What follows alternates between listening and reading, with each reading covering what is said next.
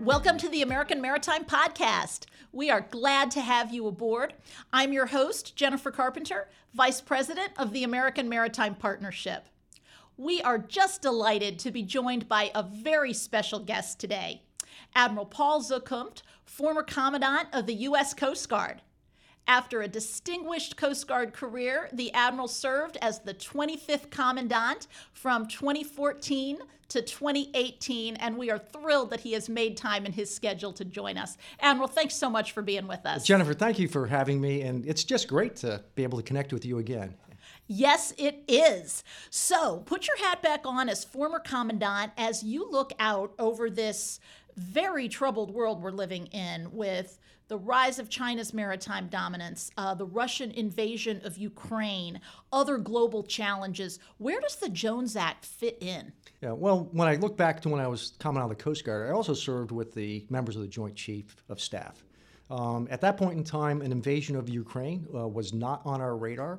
China very much at the forefront, but we've seen a sea of change take place. Russia is now in Ukraine. We don't know where China stands. But right now, we're looking at economic sanctions as being another tool of warfare.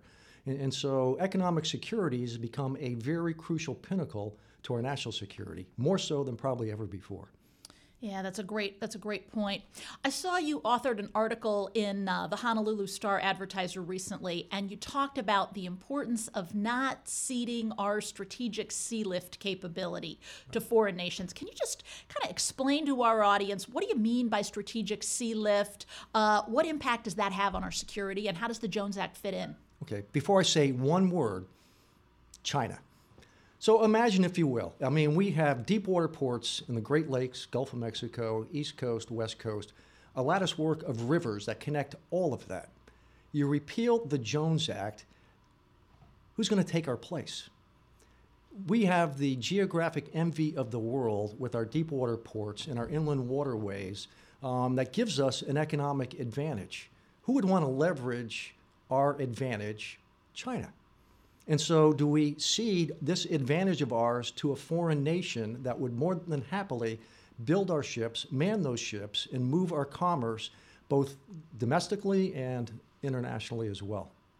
Yeah, absolutely. Not to mention, I can only imagine how much more challenging the U.S. Coast Guard's job would be if we had foreign vessels and foreign mariners plying the inland waterways of the United States. Tell us, what would that have looked like from your perspective leading the Coast Guard? My biggest concern, Jennifer, is what happens internally.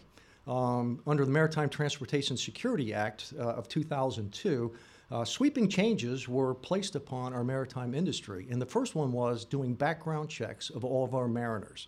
We do background checks on foreign ships that arrive in our ports, and many of them are required to stay on those ships and not leave. But if we have foreign merchantmen now in our internal waters, moving especially hazardous cargo. I'm talking about anhydrous ammonia, chlorine, ammonium nitrate, LNG, LPG, through our metropolitan areas. We don't know who these people are. I would lose sleep over that. Yeah, absolutely. Absolutely. I can only think of the implications for Coast Guard workload and consequently for Coast Guard funding. Yes. On any given day in Washington, policy proposals are created, debated, and decimated by tens of thousands of people and organizations working behind the scenes. On 80 Proof Politics, a guest and I will visit a D.C. watering hole and distill the art of advocacy by pulling back the curtain a bit and taking a look at how they play their part in the sausage factory we call our federal government. So if you're at all interested in how the sausage is made, pull up a chair, grab a drink, and join us. After all, what goes better with sausage than a tall, cold one? Let's zoom into a more localized question. After you retired from the Coast Guard, you settled in the beautiful state of Hawaii.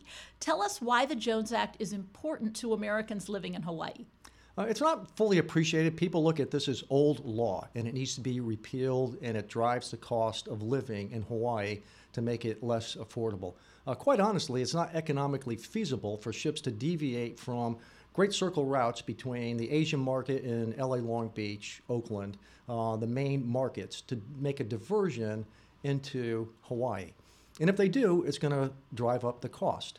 And at the same time, they then have leverage over the cost per TEU, trainer equivalent unit, or a container coming into Hawaii, because we don't export much. We mostly import. And we've never seen a disruption in our just-in-time inventory between the West Coast and Hawaii during this supply chain disruption, if you will. Our Matson and Pasha ships are leaving on time, fully loaded. And the first indication of a supply shortage in Hawaii, toilet paper. There's not a run on toilet paper. We don't appreciate things until we don't have them. And if you don't have the Jones Act, we will then appreciate the Jones Act. Yeah, amen. Really, really well said. I think it's just been fascinating to see over the last couple of years so many of the things that domestic maritime industry advocates have been saying about the Jones Act, its importance to supply chain reliability, its importance to our ability to protect our homeland security in an uncertain environment. Have just been made so much more visible by our experiences during the pandemic and now the Russian invasion of Ukraine. Right. Yeah. So let's zoom out a little bit as you kind of look out, thinking into the future. What are things that you see, maybe from your background as a national security leader, that American Maritime really needs to focus on so that we are ready for the challenges ahead, not just those that are staring us in the face today? Yeah. Well, the first and foremost is military sea lift. And let's go back to World War II. It was all about logistics and our ability to energize our industry and then provide the sea lift to sustain our operations, especially in the European theater. If we usurp that military sea lift to a foreign entity, and then we want to carry out a military campaign and say, sorry, we don't want to participate in this game. We're not players. And what happens in that intervening period is, one, you don't have the ships. More importantly, you don't have the mariners. You cannot reconstitute this skill set overnight. And now you have a campaign, but we can't support it with military sea lift. And so it becomes not just a away game, it becomes a game we can't even play in. And that is not a position where we need to be today. We do need to continue to invest in our U.S. shipyards, our deep water, what I would call our Jones Act shipyards, if you will. We had over 50 in the 1950s. We've got about 5 right now. And it's not just the number of shipyards, but more importantly, it's the naval architects. It's those welders, those TIG welders, very precious skill sets. We need to retain those skill sets into the future as well if we are going to call ourselves a maritime nation. Absolutely, and we're an island, so we better be able to do that. What other changes do you think are needed to U.S. maritime policy to make sure that we can maintain our place in a very challenging world? Well, I'm a big advocate for MARAD and the work that they do. And this, again, it comes back to sea lift as well. As I look at other opportunities in the maritime industry, the other is we are one of the largest sources of liquefied natural gas. We haven't fully developed the infrastructure for that. It burns cleaner than heavy sulfur fuel. It's not green, I understand that, but we're not at a tipping point yet where we can go net carbon zero. But we can at least minimize our carbon footprint if we come up with a better infrastructure scheme to move a lower sulfur fuel such as LNG as we look at those production opportunities, not just domestically, but clearly looking at what happens in Europe.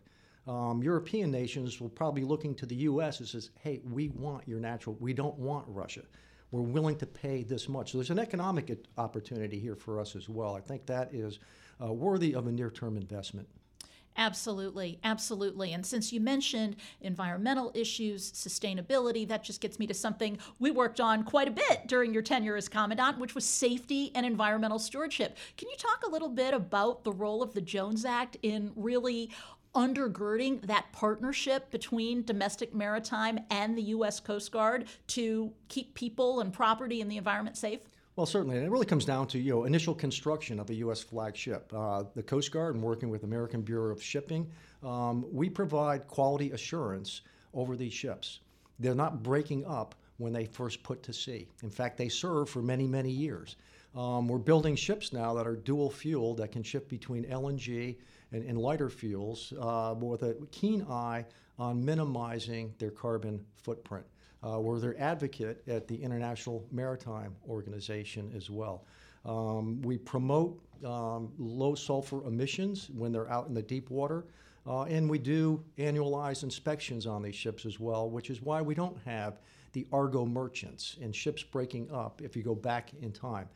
Many of these lessons learned are literally written in blood when you look at casualty investigations. But we've learned from those mistakes as a nation to make this a very safe industry. This is not the dangerous catch of our maritime infrastructure. Well said. Admiral, it is always just a pleasure to talk with you. Before we wrap up today, is there anything you would like to dig a little bit deeper on? Anything I didn't ask you about that you'd like to highlight for our listeners before we wrap up? Yeah, so a lot of people look at this Jones Act. It came out 129 years ago, and people say it's old law. Well, I compare that to the Second Amendment. It came out 230 years ago, the right to bear arms. And that amendment went into place because we didn't have a standing army. We couldn't afford one. Well, today we do have a standing army. It's called the National Guard.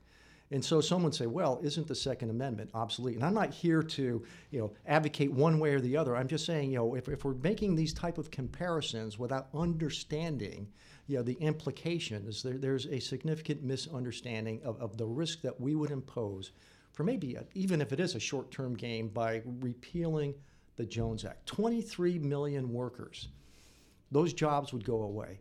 $4.6 trillion of commerce, much of that enabled by the Jones Act. And oh, by the way, these Jones Act industries, they pay corporate taxes. They're under our scrutiny for safety and environmental compliance. I use the example in Hawaii.